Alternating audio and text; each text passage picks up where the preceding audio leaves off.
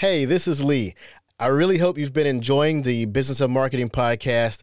It's from marketers and for marketers, and my intention is to bring you value, experiences, and insights that you can use. Also, if your company would like to have their own podcast, I would love to help. The team at Content Monster specializes in B2B podcasts, so if we can help, contact me at contentmonster.com. That's Content Monster, MONSTA.com. Enjoy the podcast.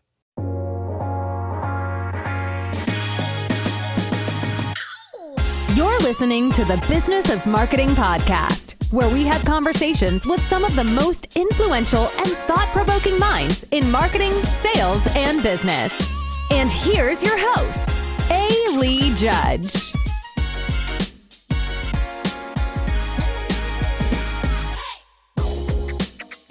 Welcome again to the Business of Marketing. I'm A. Lee Judge. My guest today is someone who has been an inspiration to me as a content marketer and as an entrepreneur. He's the founder of The Tilt and the Content Marketing Institute and the Amazon bestselling author of Content Inc. He's also about to launch a new event that I can't wait to talk about. But first, it's my honor to welcome to the podcast, Joe Pulizzi. Hey, Joe. Lee, it's a pleasure being I've been wanting to be on this podcast forever. I don't know what took so long, but here I am. Well, it wasn't for lack of trying. Yeah, we all have busy schedules It's probably my fault. Yeah, you're the first on the list. Of course, we've been friends for a while, so it's good to talk marketing and content creation and anything else you want to talk about. I appreciate it. I'd love to bring up. I have a picture from when we first met when you were in your full orange and the orange gator shoes. I was like, you know what? I've got a timestamp when we first met. So. You know what? I haven't brought out that suit in a while. Of course, you and I were talking before the show. We're not traveling as much as we used to, but maybe next year. Maybe next year's the year it actually comes out of the closet because I still love the orange gator shoes. I mean, those play anywhere. I told you, it reminded me of like some stores in Atlanta where all the pastors and preachers shop at because they have all the gator shoes and colors you would never imagine, like orange, for example.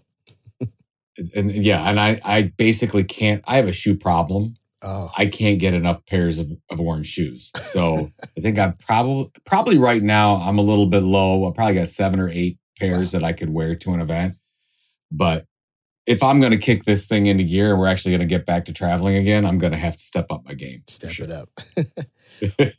Well, Joe, I know by now you're in that league of people who are asked to tell your origin story over and over. And I hate to ask you, but I think it's valuable to give context to the other questions I'm going to ask you in a moment here. So briefly share with us your journey in and out of Content Marketing Institute, your books, and where you are today. Sure. Yeah, I'll try to hit just the important parts. I was lucky enough to start in media and publishing. I fell into a job at a business-to-business publisher called Penton Media, and I ended up working in the custom publishing, custom media division, which, of course, now everybody calls it content marketing. So this is back in 2000. I ended up taking over that department in 2001 simply because Penton was in such financial straits that they got rid of everyone else. When I started in February 2000, I think there were 8 people between me and the CEO. And 18 months later, I was reporting to the CEO. Not on my strengths, but mind you, just to the fact that everyone else left. And I was cheap. I mean, I just started. I was a young kid. Got my start in this whole thing. And I was so lucky, Lee, because I fell in love with content marketing. So, of course, custom publishing, I started calling it content marketing in 2001 simply because it was a better way to sell to marketers. I'm talking to marketers and you start talking about custom publishing, their eyes glaze over. They're like, publishing, whatever. But if you start talking about content marketing, at that time, they didn't know what it was, but they sure were interested, just like they're interested in social media marketing and search marketing and direct marketing and whatever. So we grew pretty well from 2001 to 2007. We were doing content marketing projects as a service for large B2B companies like Autodesk and Microsoft. But I always had that entrepreneurial bug. I got that bug. I've had it forever. But I started thinking about it in 2006 and then left Penton at the end of March 2007. To start what I thought was the greatest idea on the planet. And it was called Junta 42. It was going to be the eHarmony for content marketing. So we were going to match up brands with journalists or writers or content creators that could do the work for them. And it was the greatest thing ever, except for the fact that by 2009, I was out of money. I was out of money. We weren't making any money on the platform. And I literally said, well, even though I thought this was a good idea, I'm on LinkedIn. I'm making sure all my references are updated because I'm starting to look for a job. I mean, it got that bad. Now, luckily, my wife, you and I were both talking about our better halves and how supportive they've been. She said, Joe, you've been doing this for 2 years now. Let's stick with it a little bit longer. Be a little bit patient. Because I was feeling so sorry for myself at the time. I'm like, I thought this was an idea. I thought I was going to make it. Now, luckily, in 2007, when we started, I started the blog called The Content Marketing Revolution. And over that time, I'm blogging 3 times a week, sometimes 4 times a week, about the how-to of content marketing. And while I'm working on this eHarmony project, I ended up building about 10 to 20,000 email subscribers specifically for what I was working on in the blog. And I start basically asking my subscribers about the time that I'm looking for a job. What do you need? What's going on? Or I go back through all the notes that I was getting or the blog comments. And I basically, it was like a come to Jesus moment because I'm like, here I am trying to sell something that my customers obviously don't want or can't afford. And what they're telling me to do, and I'm going through these emails, are saying, Joe, do you offer any content marketing training? Joe, we need some content marketing consulting. Joe, is there any events out there that I could take my team to around content marketing? I'm like, oh my God, I can't believe this. Sit in your lap. Right idea. Yeah, right idea for content marketing. It was the right time. Wrong business model. Switched everything. Jumped to 42, became Content Marketing Institute in 2010. We launched Chief Content Officer Magazine. We launched Content Marketing World in 2011. As you know, we were hoping for 150 people at the first Content Marketing World event in September of 11. We ended up getting 660 to that event. That event grew to 4,000 attendees by 2015. The model took off, went from losing hundreds of thousands of dollars a year to, I think our revenue hit 10 million in 2015. Sold the business in 2016 to UBM, now Informa, and on and on we go. Now, the shorter part of this, because I don't want to take up the whole origin story, is sold, took a sabbatical year in 2018, one of the greatest years of my life, and then became a mystery novelist, wrote a novel called The Will to Die, starring a marketing agency person. That's what I was going to do, Lee. I changed everything. And then COVID came along. Actually, it was the week of the book launch, and it was March 8th, 2020. That was the book was launching, and then everything changed in the world, as we know. And then I started coming back to this creator economy because all my friends were getting laid off of work or they were looking for a new opportunity and they wanted to stay home and build a business. So I said, okay, well, I'll rewrite Content Inc., the book, which was for entrepreneurs. I wrote it in 2015. I rewrote it to come out in 2021. I said, well, I don't just want to write a book. I want to do more. Like, what can we do to help these content creators build real business models? And, it's focusing on big enterprise marketers at Content Marketing Institute. But now today I'm focusing on bloggers and podcasters and YouTubers and how they can be financially independent. So launched The Tilt in almost exactly a year ago, April of 2021. Went down the rabbit hole of Web3 and social tokens and NFTs, and we could talk about that. And here we are. We've launched, The Tilt is the company. We're all in on what we can do for content creators. Launched the event Creator Economy Expo, which is in May in Phoenix, Arizona. And here I am, Lee. I'm still doing the content creation thing, but kind of changed the tune, moved to another dance floor, and here we are. So I love that you mentioned The Tilt, because I definitely want to dig into the Tilt coin, the upcoming event, Creator Economy Expo, all those things. I couldn't wait to talk about those things. But I do want to mention that when I hear your story, and I've heard it a few times, I've read the books, each time I hear it, I'm inspired by the pattern of, you try something, either you win or you lose. If you lose, you learn from it, and you get up and you try again. And also that you may start out slow, but persistence got you to a much higher level. And that's something I think every entrepreneur has to be able to understand and believe before they give up or give up too soon. Grit, patience, whatever. I think I was on some Entrepreneur of the Year thing that I was doing for EY one time, and they were interviewing, and they said, what's your one word for entrepreneurship? Like, what's the one most important thing? I think one time I said it's patience. The other time I said it's grit. One time I said determination. To your point, this takes time to build. You think when you're starting a business that it's all going to go to plan. Lucky for me, my 5-year plan from a revenue standpoint almost hit the number. But none of the products and services were the same. It was a completely separate business. And if you'd have asked me 22 months in how the business is going, I'd have said I'm a complete failure. If you'd asked me at 26 months, I said, oh my God, I can't believe it. Everything's amazing. Wow. So that quickly, that's how it can turn. And that's when I'm talking to content creators who want to build a business. I'm like, you got to give it 3 years. You really do. It takes time to build a loyal audience. It takes time to, once you build that audience, to find the right product suite to offer that audience. And so I want to encourage entrepreneurs. And that's why when I started in 2007, my wife calls them the bologna and ramen noodle years.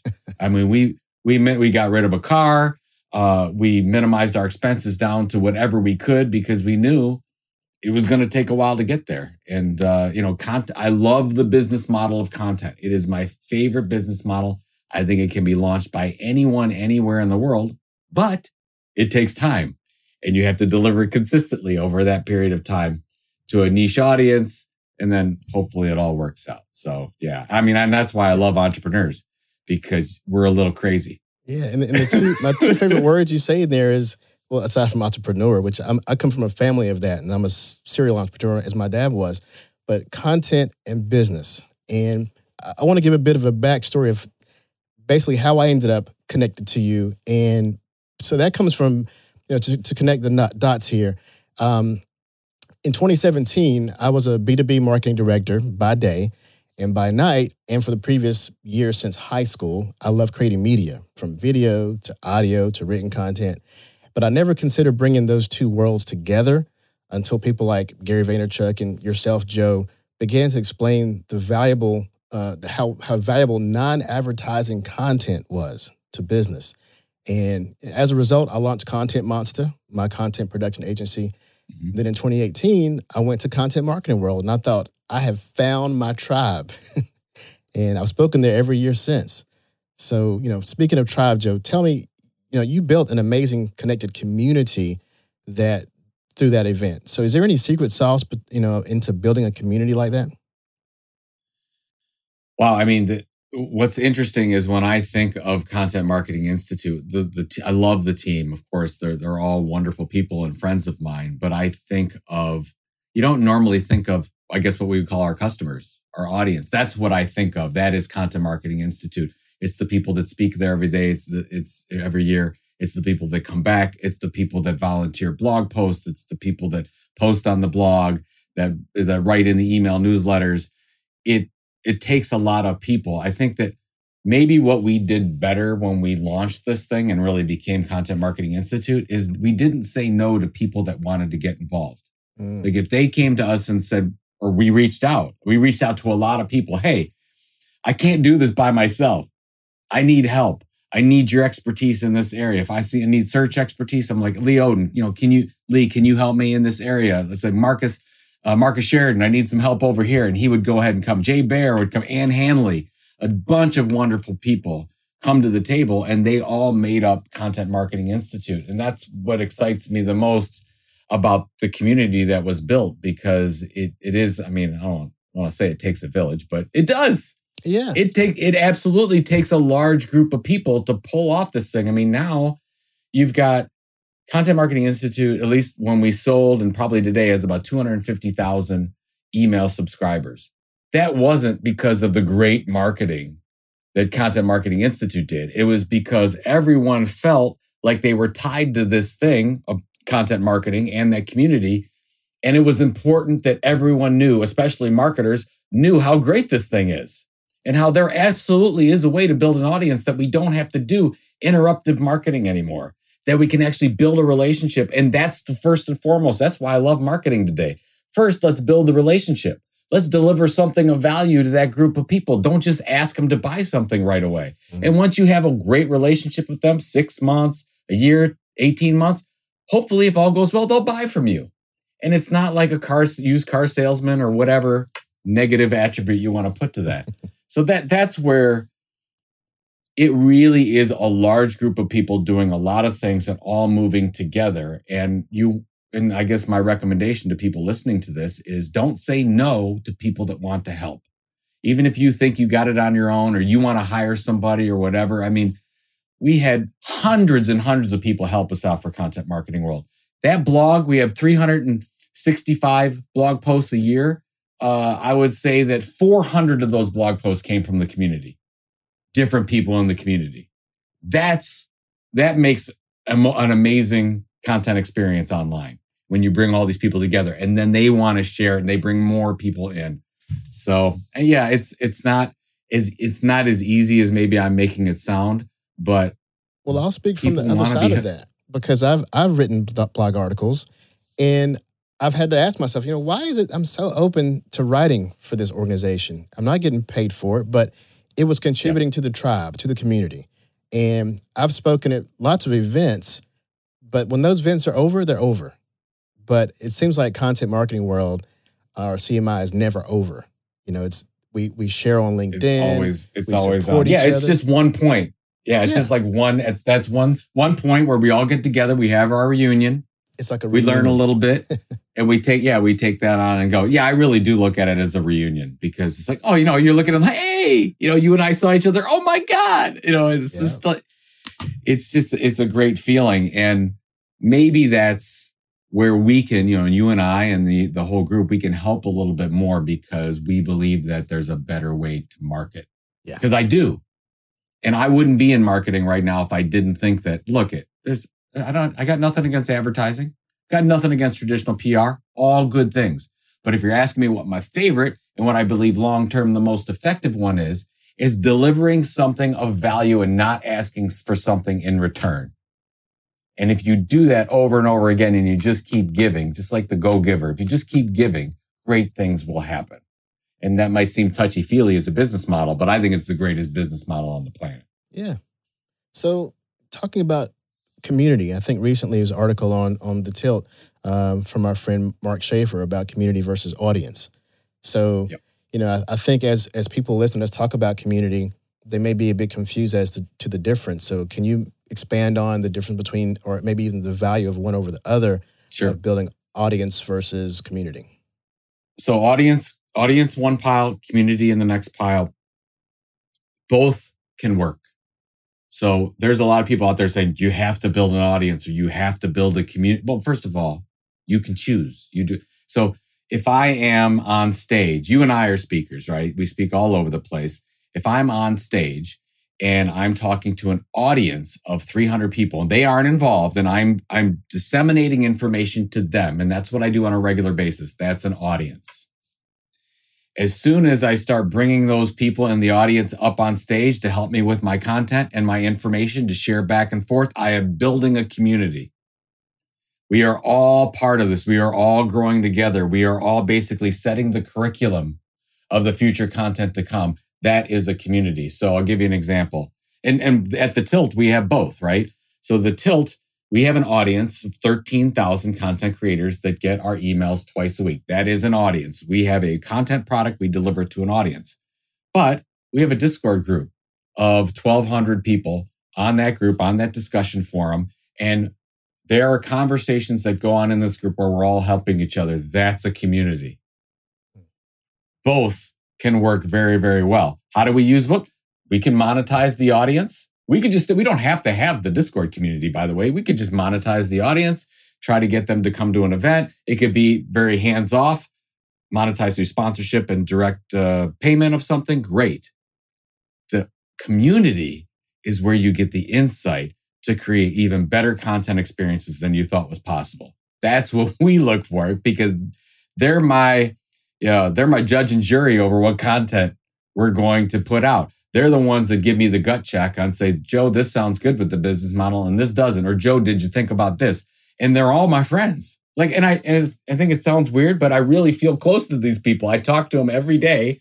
I go on there, I'll put a note and they'll reply, whatever. That's a community. And to your point, like your tribe, We're all kind of going in the same direction, trying to learn together. We're making mistakes together. Like when somebody joined Discord this morning and they said, I don't know what's going on. I don't know what's going on with these social tokens or Tiltcoin, but I'm here to learn. I'm like, great. We're all learning. None of us have this figured out.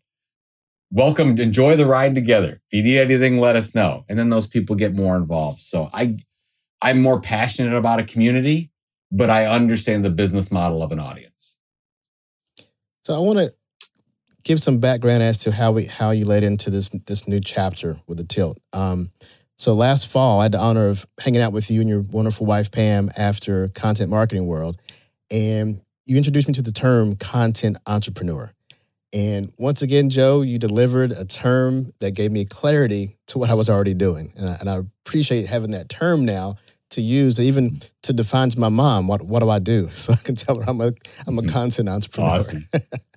So, expand on what you mean by a content entrepreneur. When I started, I've been a content entrepreneur really since 2007, since I left, because content is the center of the business. I'm trying to build an audience and monetize that audience. But there's a lot of weird terms out there. You hear creator economy, you hear content creator, you hear influencer. Some people use these terms interchangeably. But I'm like, well, what separates what you're doing, Lee, and what I'm doing? What we're doing is, yes, we're creating lots of content and we're trying to build an audience. But first and foremost, we're trying to build a business. We're trying to be financially independent. We're trying to provide for our families in some way. That's an entrepreneur. What kind of entrepreneur are we? We're in the business of content. And that's the whole thing about using content to build an audience, and then you launch products and services from that audience that you built, that you've done really, really well at Content Monster, and I'm trying to do at the Tilt. So I think that's what the true meaning of content entrepreneur is. You want to start with entrepreneur, and that's where I have a problem. And I use content creator all the time. I use influencer depending on all but because you're a content creator and a influencer, it doesn't mean you're in the business of trying to become financially independent. Could be a hobby, could be a side hustle, which is all fine. But when I hear content entrepreneur, this person is in business for themselves. They've taken the jump. They've made all the risks. They put their security out on the line in order to create something amazing. How are they doing that? They're doing it by building an audience. And that becomes a podcaster, a blogger, a YouTuber, a Twitch streamer. You can look at all of those, or a combination, or whatever, e-newsletter deliver, whatever it is, book publisher, speaker, lots of different ways to do it. So that's why I love that term. And it seems to be catching on a little bit. So I'm just going to keep pushing that term like we push content marketing, and hopefully good things will happen. Well, it definitely did last time. So in terms of this we're still living it. I mean, content marketing, it's amazing to be able to talk to you and to Robert Rhodes and to hear the origin story of a term, even though you guys say you didn't invent the term, you gave what existed a name. But from the bigger high-level picture, you kind of invented the term. You brought it to the public's eye. So, well, thank you. Yeah, the term that I know came out in 95. I was probably the first one to use it that I know of, and trying to popularize it. And then, of course, the whole team and the community together came with Content Marketing Institute. So maybe you marketed content marketing. Group effort. Yeah, should have just trademarked it or something like that. But yeah, and I'll say this a million times, I'm glad that content marketing stuck, but I don't care what you call it as long as you use it. I really don't care, because you could call it custom publishing, custom media, branded content, member communications, member media. There's all kinds of different terms out there. I just happen to know that, and as a marketer, you'll probably agree, marketers are simple people. We really are not overcomplicated. We know we're in marketing, so just call it something marketing. And it's just a lot easier to sell from yours and mine. Stay when you're talking to your clients and I'm talking to readers, just a lot easier to sell when you call it marketing. Yeah. So in terms of the new term, or the term where you're going to establish of content entrepreneurs, you've got some research on that. And I think I might have even been a part of that, responding to some of the polls. And I'm going to make sure I link to this research in the show notes. But Tell us about what that research found in terms of, you mentioned some things earlier, but I know there's some interesting numbers in there too in terms of who is a content entrepreneur. Thank you. We did our first research project last year. We're actually in the process of renewing that right now. We've got a survey in the field, so I'm really excited about it. And basically what we found is it does take, in order to be financially sustainable, it really does take between 3 and 5 years. So that's really, you think like, oh, that's a long time. But then if you're an entrepreneur, you're like, no, that's almost all businesses take that long. I don't care what your launch. So it's just a different way to go. The good news about it is it doesn't necessarily take as much upfront capital to launch a business like this. It usually takes a lot of time and energy. We also found from really smart content entrepreneurs that are doing it well is when they start, most of their efforts go to promoting the content, not creating the content. So that's something that gets lost. You think that, oh my God, you're creating content all the time. No, you're creating content maybe 25% of the time. And about 75% of the time, you need to be promoting it. By the way, I don't care if you're in a large enterprise or you're an individual. That's sort of the way you need to do it. You got to forget that the content's not going to find itself. You have to, whether it's a podcast or whether it's a blog or your TikTok stream or whatever, you can hope the algorithm will work, but you really got to work on promoting it. So those are some of the things that I found. I think the one thing, and I've talked about this in my book, Content Inc., and a lot of people just don't realize that you really have to focus on being great at one thing. And this is what we found throughout the research, and we continue to, is that those content entrepreneurs who really become successful focus on being amazing at one thing. So podcasters, podcast, bloggers, blog, YouTubers are on YouTube, Twitch streamers are on Twitch. Now, it doesn't say that they're not using other social platforms. It doesn't mean that they might not promote on it, but there's a home base.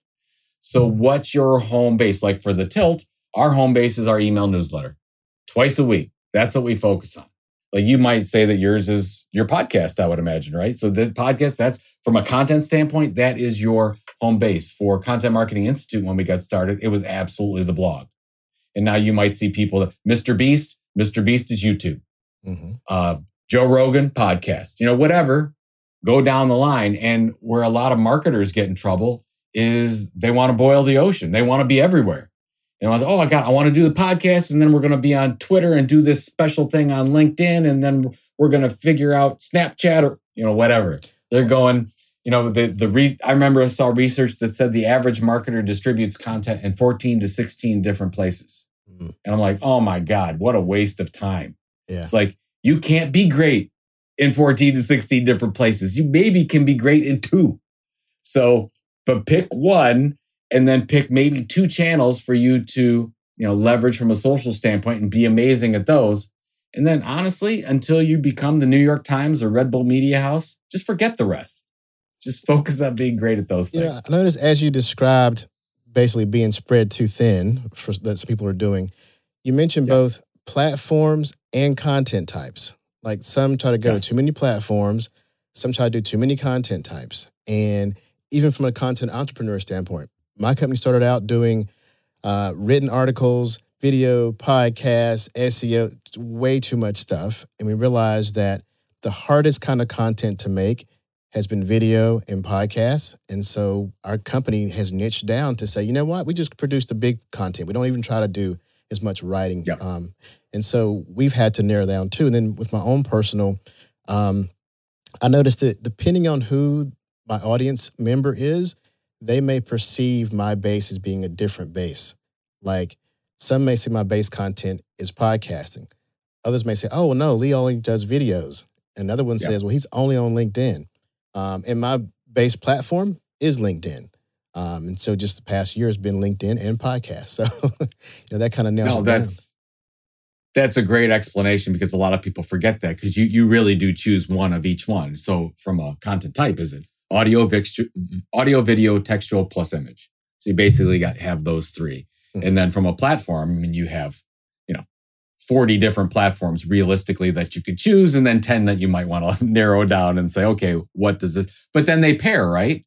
So, okay, if you're really good, like you're an amazing DJ, you got the DJ voice, you're like, okay, podcasting makes sense. Yeah. I'm also good on camera. I could do that. I'm not a great writer.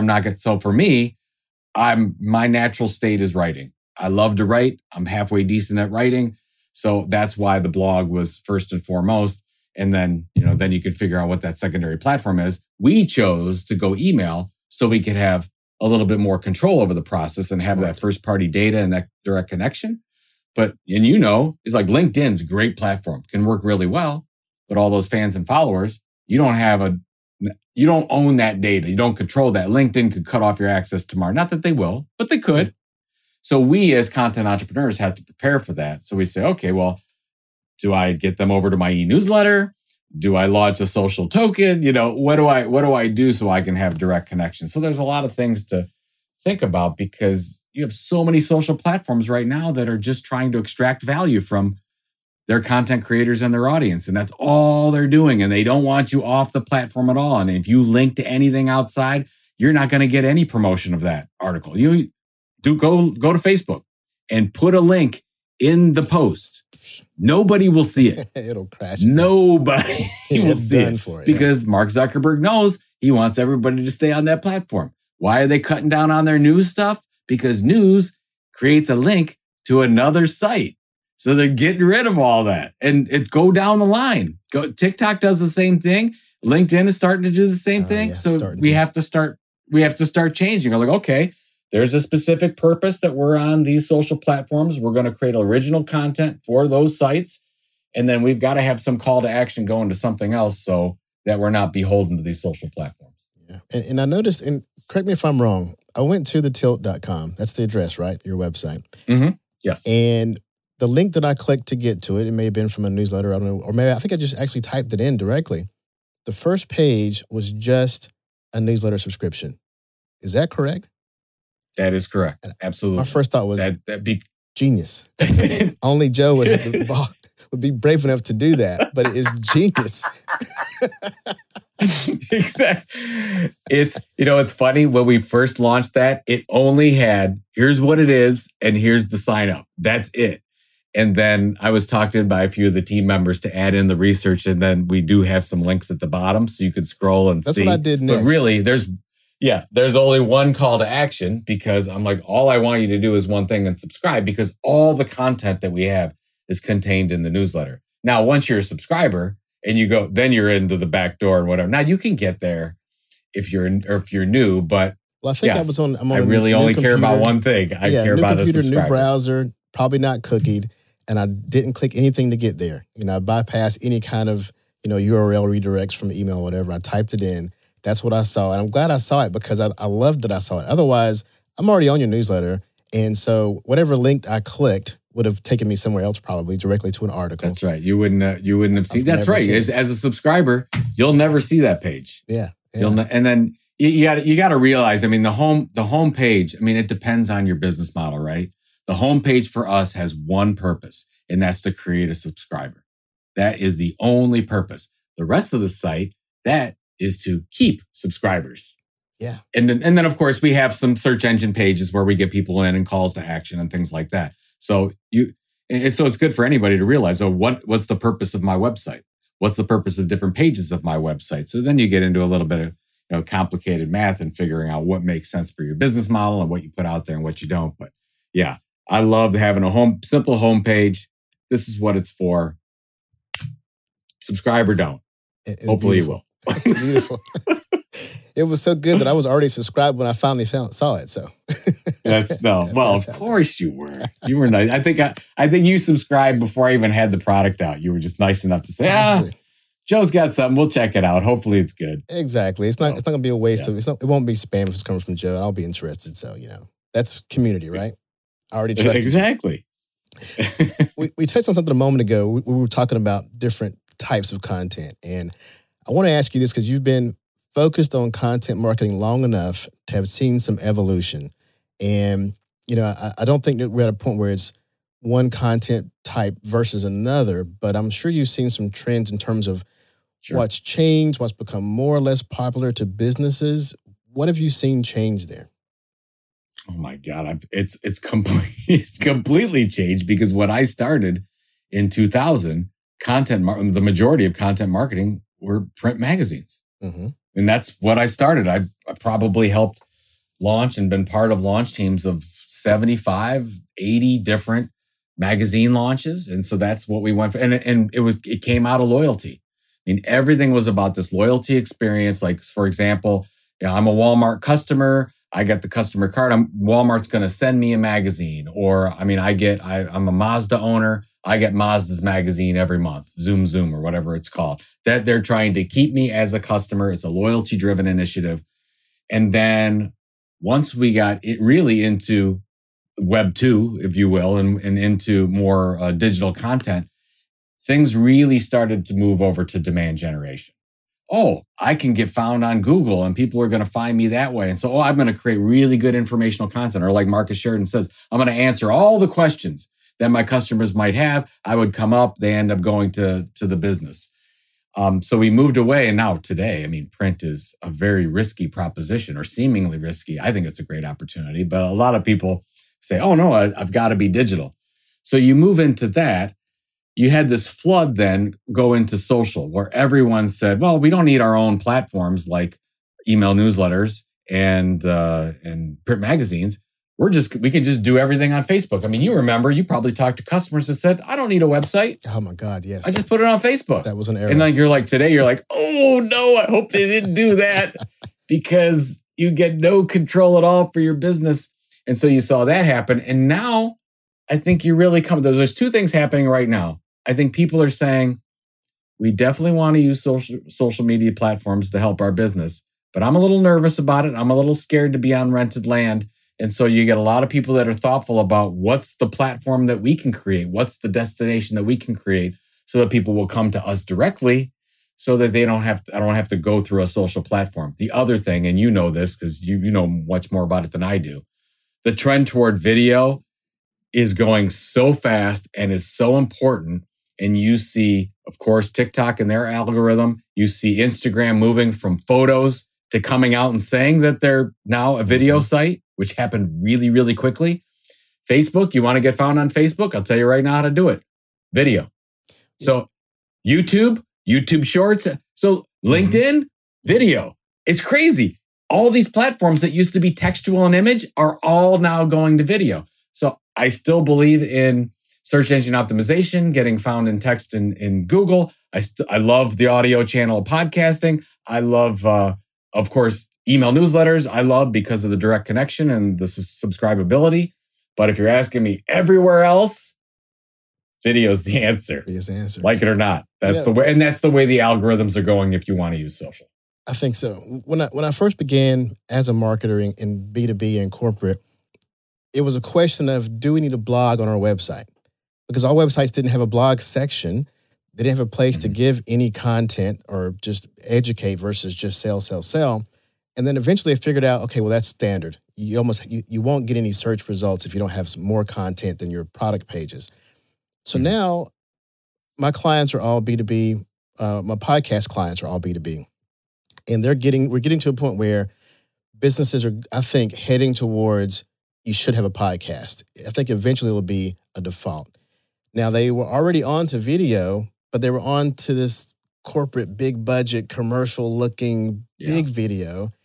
And they're slow to come into modern video. They still see TikTok and YouTube Shorts as, B2C is what the kids are doing kind of thing. Sure. And it'll take a while for them to catch up. But interesting thing that's happening, though, is that our podcast clients are now seeing their podcast as a way to get into video. And so we're like, yeah, it's definitely a route to get there. But also, and I'm tempted to, there's someone I saw this morning on LinkedIn.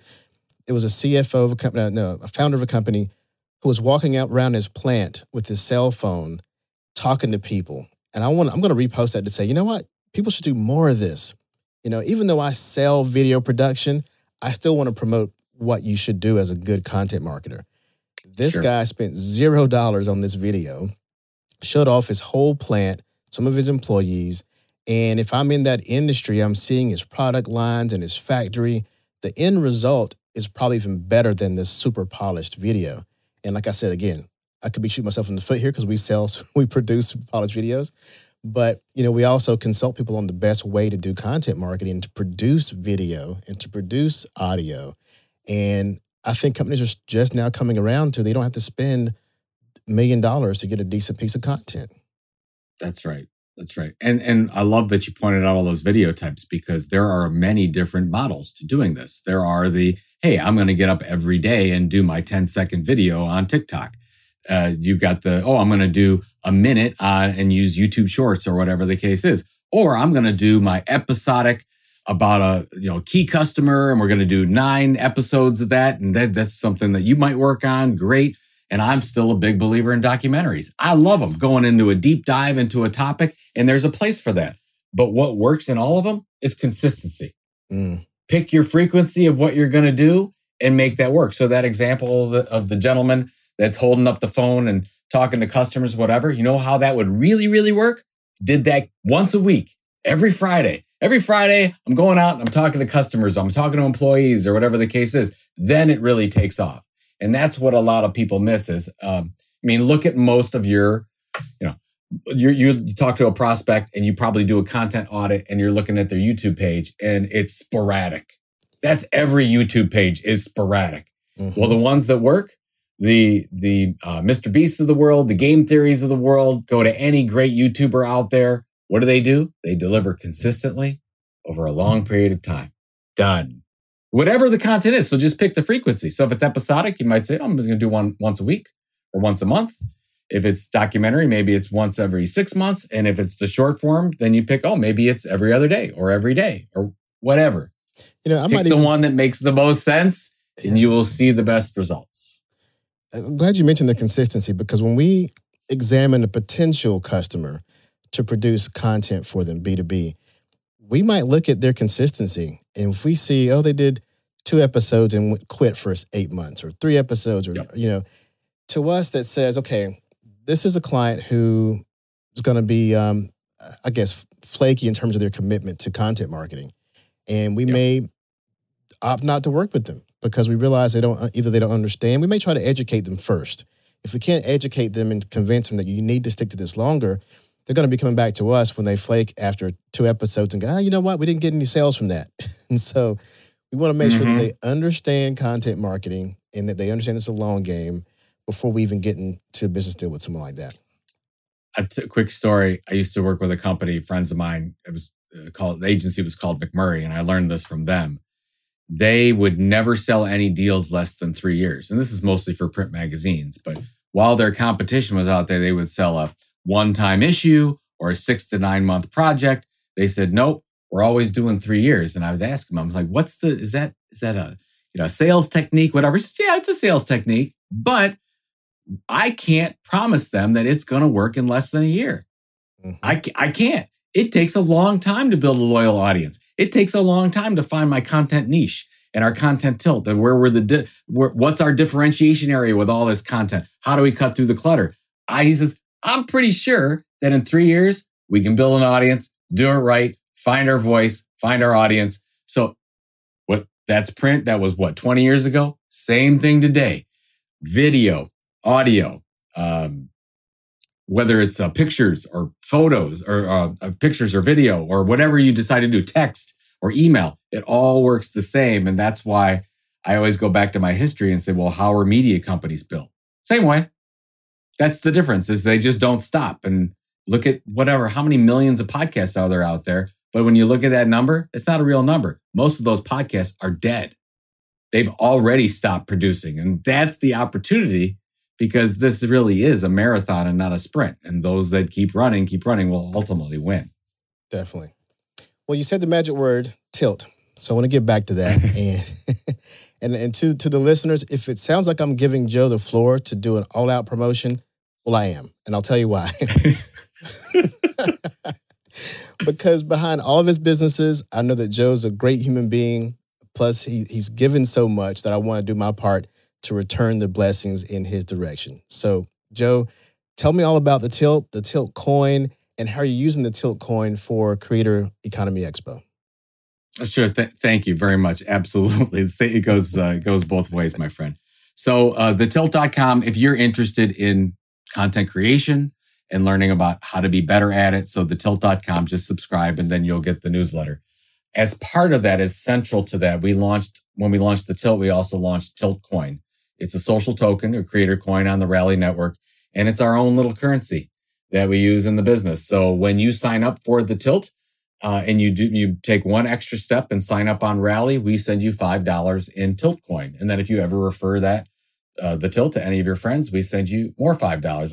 And I'll tell you, today was an interesting day because we had so many referrals. I think we gave away something like $2,400 in Tilt Coin to a whole lot of people, which I love doing because that means we're getting a lot of subscribers and everyone's talking about the Tilt. So everything's working really well. Now, the great thing is we wanted to make Tilt Coin a utility. So of course it's a cryptocurrency. It's on the blockchain. I'm not going to get too technical with that, but you can use it. What can you use it for? Well, if you have Tilt Coin, you can use that to buy some of our training. If you want to use it for free merchandise or use that in exchange of merchandise, you can pay for it with Tilt Coin. If you want to go to our event, Creator Economy Expo, you can use Tilt Coin for that. So we have some people in our community that basically get all their training for free. They go to the event for free. But all they've done is they've helped be part of the community and build that. And then we use Tilt Coin to do that. Lots of other things with the social token. I love the idea of a decentralized piece of ownership for our audience. I'm all in on that. I know this show's not about that, but I'm real big on NFTs and social tokens. My advice to everyone would be practice. Don't go in too fast. We're still early days here. So we're experimenting just like everyone else. And then part of this whole thing is our event, May 2nd through 4th, Arizona Grand and Phoenix Creator Economy Expo. We've got 40 of the world's leading content entrepreneurs there to talk about how they're building their business, how they're driving audience, new revenue streams, content operations. And then 25% of the conference is talking about what the heck is this Web3 thing and how do we deal with it? So I would love everyone to attend that. That's cex.events to sign up. And if anybody's interested to go, if you use my last name, Pulizzi, that's Pulizzi, you get $400 off the rate. So I'm not supposed to give that rate out to a lot of people, but because my wife gets mad at me. But I just want you there. I just would like you there, meet you in person, and then we can all go through this journey together. That's great. I love how you describe it as a journey because, I mean, it is. And you also mentioned that, you said that you didn't want to get too technical about the Tilt Coin or whatever, but I think the utility of a Tilt Coin or of any altcoin or any cryptocurrency, it's almost like, the internet in the early 90s. It's like whether you think it applies to your industry or not, it will.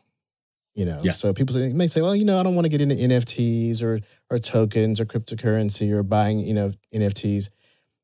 It's only a matter of time. You can only push it off so far before it will be a part of your world if you're still active, right? I totally agree with that. It's not even going to be called NFTs. The underlying technology that's going to be used on the public blockchain is just a thing. It's already a thing. And you're going to be, like I talked to somebody I was talking to Brian Fanzo the other day, and he was talking about how in the future, your days off that you get from a corporate environment could be an NFT. Nobody's going to call them an NFT. They're going to be your days off. They're going to go in your digital wallet. You'll be able to exchange and gift them to somebody else. You'll be able to sell them to somebody that's out of days off, but they're going to be NFTs. So again, don't get caught up in the terminology when we're, really to your point about early 90s, we're talking about Alta Vista and Netscape. Yeah, we're still in Netscape. We're so early in the process, we don't know. But where I went down the rabbit hole in October 2020, Lee, was the idea that we have this value exchange for content. I'm delivering some amazing value and a content experience to an audience member, a community member, and in return, they're giving me data. So that's kind of where we're sharing. You add in Web3, social token, NFT, you add in ownership of digital property to that audience member. I believe that's a game changer. I believe that's more powerful than anything we've ever seen. I believe the token could be the unit of measure for the entire internet. And that's what's been missing. So that's why I'm big on this and experimenting and practicing and figuring out what the business models are. So we've already sort of figured out the social token model. It's like a membership. We use the social token as a membership and a currency. It's worked fairly well for us. The NFT model we're testing as well. Like I love the idea of access, or utility with NFTs. So for example, Creator Economy Expo, we have our NFTs. It's called CEX, Never Ending Tickets. And the idea is if you buy our NFT, you get a ticket for life. So just like, for example, I'm a Cleveland Browns football ticket holder. If I bought a never-ending ticket to the Browns, I would get into every game for the rest of my life. So that's the idea. We're launching that. So far, I think we've sold 27 of them or something like that. And so it's gone really well and I'm excited, but those are our super fans. So if you think about NFTs today and you're early, you think about, okay, what am I going to give to my super fans? What kind of access? What kind of utility? Don't get sucked in by the overpriced JPEGs because everyone goes to what they heard in the media and old people 69 million and all that stuff. No. You're not buying a JPEG, folks, with an NFT. You're buying what's under that, what it represents, the smart contract underneath. Do you get rights to do something? Do you get to meet someone in some place? Do you get, what do you get? What is it useful for? And that's our whole next stage of NFTs. We're going from art NFTs to now all sorts of things. And music NFTs are hot right now. I mean, that's sort of the next stage that's going on. What about the secondary market? Isn't there an element where the owner of the NFT, the original owner, can get, or the person who created it or minted it, yes, they can get some residual income each time it sells, right? So this is the reason why it's amazing for creators. Do you know the musician RAC by chance? Mm-hmm. So RAC, Portuguese-born musician. I think he lives out in Portland. He told a story about how he gets, I think it's monthly, something like 3.2 million streams on Spotify every month, which is amazing. He said, so for whatever revenue he makes in a year off of that Spotify, he said he made more off of selling 5 NFTs to superfans. And once you buy that, you could go to OpenSea, which is a marketplace, and go to a lot of other ones as well. But every time that flips hands, RAC gets a commission because you set it up in the agreement that way. So that's wonderful. So all these artists, when they used to sell a piece of art, or a musician used to sell music, you get paid one time, right? Now, every time that thing is sold over and over again, they automatically, on the blockchain, it takes care of itself. It drops that money into their digital wallet because they set it up that way. That's why now you've got millionaires, some of these creators out there because of all the secondary market action that's going on. So that's why I love it. Creators are always paid, no matter what, because they set the terms. And they don't have to worry about the big platforms, basic like a Spotify or whatever, Universal Music, whatever, setting the terms. Because I was in the music industry pretty heavily, I guess, when Napster came around and knocked the music industry in the head and was like, okay, we're going to change things. We're going to give some more ownership to, if not the musicians, to the fans. In that case, the artists lost quite a bit in that as well as the labels, but the fans won. Maybe in this case, both the fans and the actual creator will win. That's right, because the music can still be listened to. You're not saying that person only can listen to that music if they buy music NFT. The music's out there. You can still distribute it. You're just saying you're giving them rights to own that song and to take the rights to that song, and they can monetize it in multiple different ways. Like I'm a part of a NFT community called Crypto Dads. It's whatever it is. It's a fun community. Like Brian Fanzo and I are both owners, but I own one. And that image of that Crypto Dad, I can use it and I can start a whole line of chips with it or Orange Pop or whatever using that image because they gave me the rights to do that. So there's all sorts of these new business models that you've never come across before. And so if anybody's listening to this and their head's spinning and they're like, what? Social tokens and whatever. All you got to do, just practice, follow a creator that launches something cool, maybe open a MetaMask wallet, fund that MetaMask wallet with a couple $100 of ETH and go find a project, inexpensive JPEG, buy it, you get involved in it, you start learning. And then that's when you're saying, oh my God, now I see the business model, not for a creator, for an audience, for a community. And as you could tell, I'm a little excited about it. That's what I say. Because these are whole new business models. Yeah. We don't know. And as entrepreneurs, we love these pivots because we know that there's typically opportunities when there's these big shifts. And we know that the advantage is being willing to dig into this unknown area. And that's scary. Exactly. Well, like from a rewards standpoint, like you and I can do, like we're doing our own rewards program. You and I could do a rewards program, but where it would really pay off is if Starbucks changed their entire rewards program to a token, where I can use those rewards at Starbucks, but I can cash them out for real money, or I could take that and use it on another platform. Now that's value. Right now, I get my Starbucks rewards. The only thing I can get is like a free Danish or a coffee. I can't get anything else. But we're going to start thinking, and customers are going to demand a better overall experience. And a part of this has to do with their ownership and control over what they feel is theirs. It's my rewards. I got an email the other day from a hotel chain that said, your 1,000 reward points are coming to an end in May, and you got to do something with them. And I said, I thought they were my rewards points. They're not obviously my rewards points because you're taking them away from me in May. Mm-hmm. So then again, the token can solve that. So it's very exciting. And you're right, entrepreneurs are going to be the first ones there. That's great. Well, Joe, we got to wrap up. And I tell you, I really appreciate that you took time to chat with me today.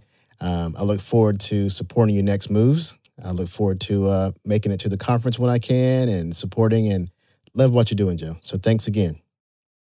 It goes both ways, Lee. Thank you for all the support. And of course, we are doing this together. You and I are on similar paths together. We're just trying to educate and help people. So it's fun to be on that journey with you. Thank you. I appreciate it. And thanks to the listeners. If you're listening to the podcast and want to also see Joe and I, video of the podcast and others will be available in the podcast section of contentmonster.com. Take care.